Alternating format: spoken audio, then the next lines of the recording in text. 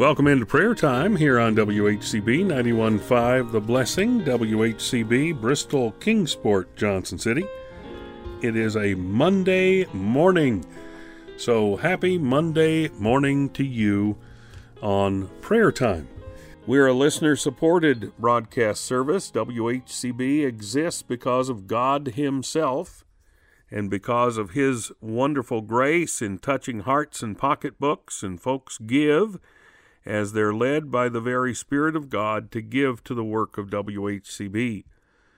Without the gifts of God's people, we would not be on the air, and we would not broadcast 24 hours a day, 7 days a week. And so if you are inclined, if you're directed by the Spirit of God to give to the work of WHCB, we would love for you to follow God's direction and to give as He would have you to give. Here's our address: WHCB 91.5 FM, P.O. Box 5, Blountville, Tennessee 37617. That's WHCB, P.O. Box 5, Blountville, Tennessee 37617.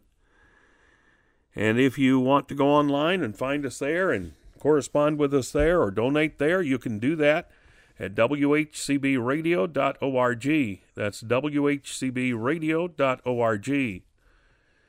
And we thank you for your support. We thank you for your praying for us, thinking of us, giving to the work. Thank you so much.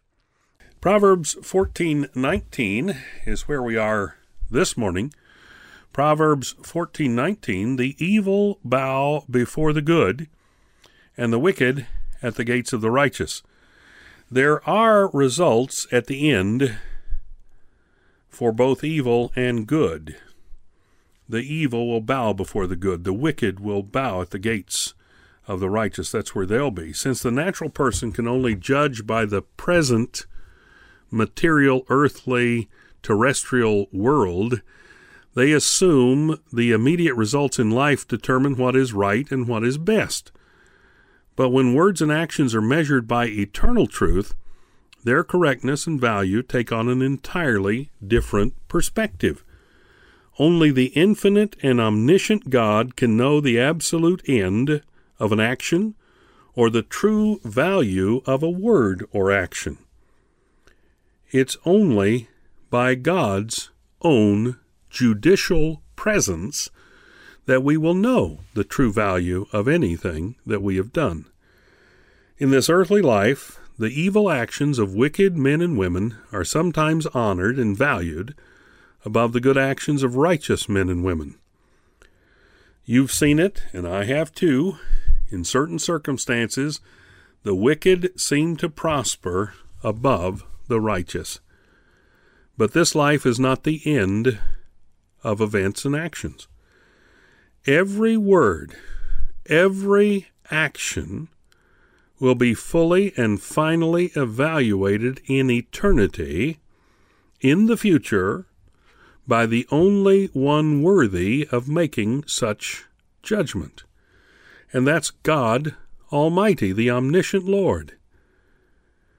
Jesus' rehearsal of the life and death of the rich man and Lazarus in Luke 16 provide a picture of the true end of the righteous and of the wicked.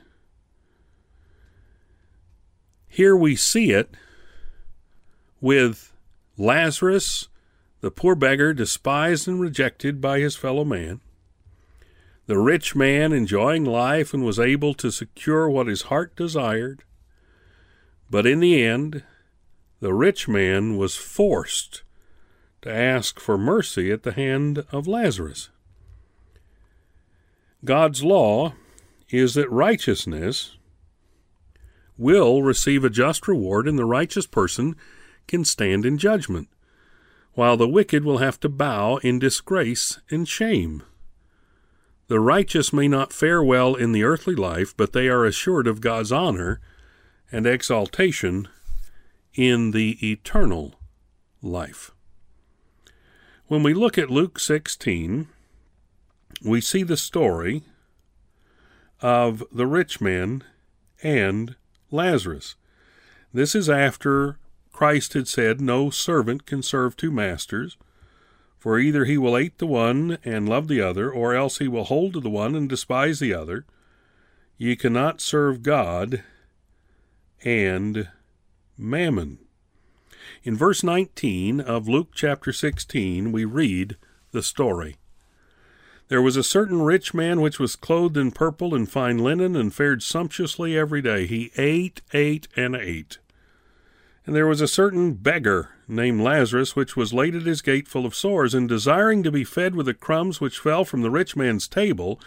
Moreover, the dogs came and licked his sores. And it came to pass that the beggar died, and was carried by the angels into Abraham's bosom. The rich man also died, and was buried. And in hell he lift up his eyes," that's the rich man, "being in torments, and seeth Abraham afar off, and Lazarus in his bosom. And he cried and said, Father Abraham, have mercy on me, and send Lazarus, that he may dip the tip of his finger in water, and cool my tongue, for I am tormented in this flame. But Abraham said, Son, remember that thou in thy lifetime receivest thy good things, and likewise Lazarus evil things. Now he is comforted, and thou art tormented. And beside all this, between us and you there is a great gulf fixed, so that they which would pass from hence to you cannot, neither can they pass to us that would come from thence. Then he said, I pray thee therefore, Father, that thou wouldest send him to my father's house, for I have 5 brethren, that he may testify unto them, lest they also come into this place of torment. Abraham saith unto him, They have Moses and the prophets, let them hear them. And he said, Nay, Father Abraham, but if one went unto them from the dead, they will repent. And he said unto them, If they hear not Moses and the prophets, neither will they be persuaded, though one rose from the dead. How true that is! Even when Christ rose from the dead, folks would not believe the truth of God's eternal word. They have Moses and the prophets, let them hear them. The point is, it's not all taken care of here and now. There's eternity yet to come. Heavenly Father, we thank you for the reminder from your word here in Proverbs 14:19. We thank you for teaching us once again from your word. I ask that you would open our hearts, our ears, our minds, our understanding to your teaching today, and that we would be faithful in not only hearing but also appropriating your word for our lives and using it as you would have us to. We ask that you would continue to make provision to keep us on the air and doing the job you've called us to do. And we pray for these that are praying with us, that you would make provision for them today as well. And we thank you, Father, in Jesus' name, the name that is above all names. Amen and amen.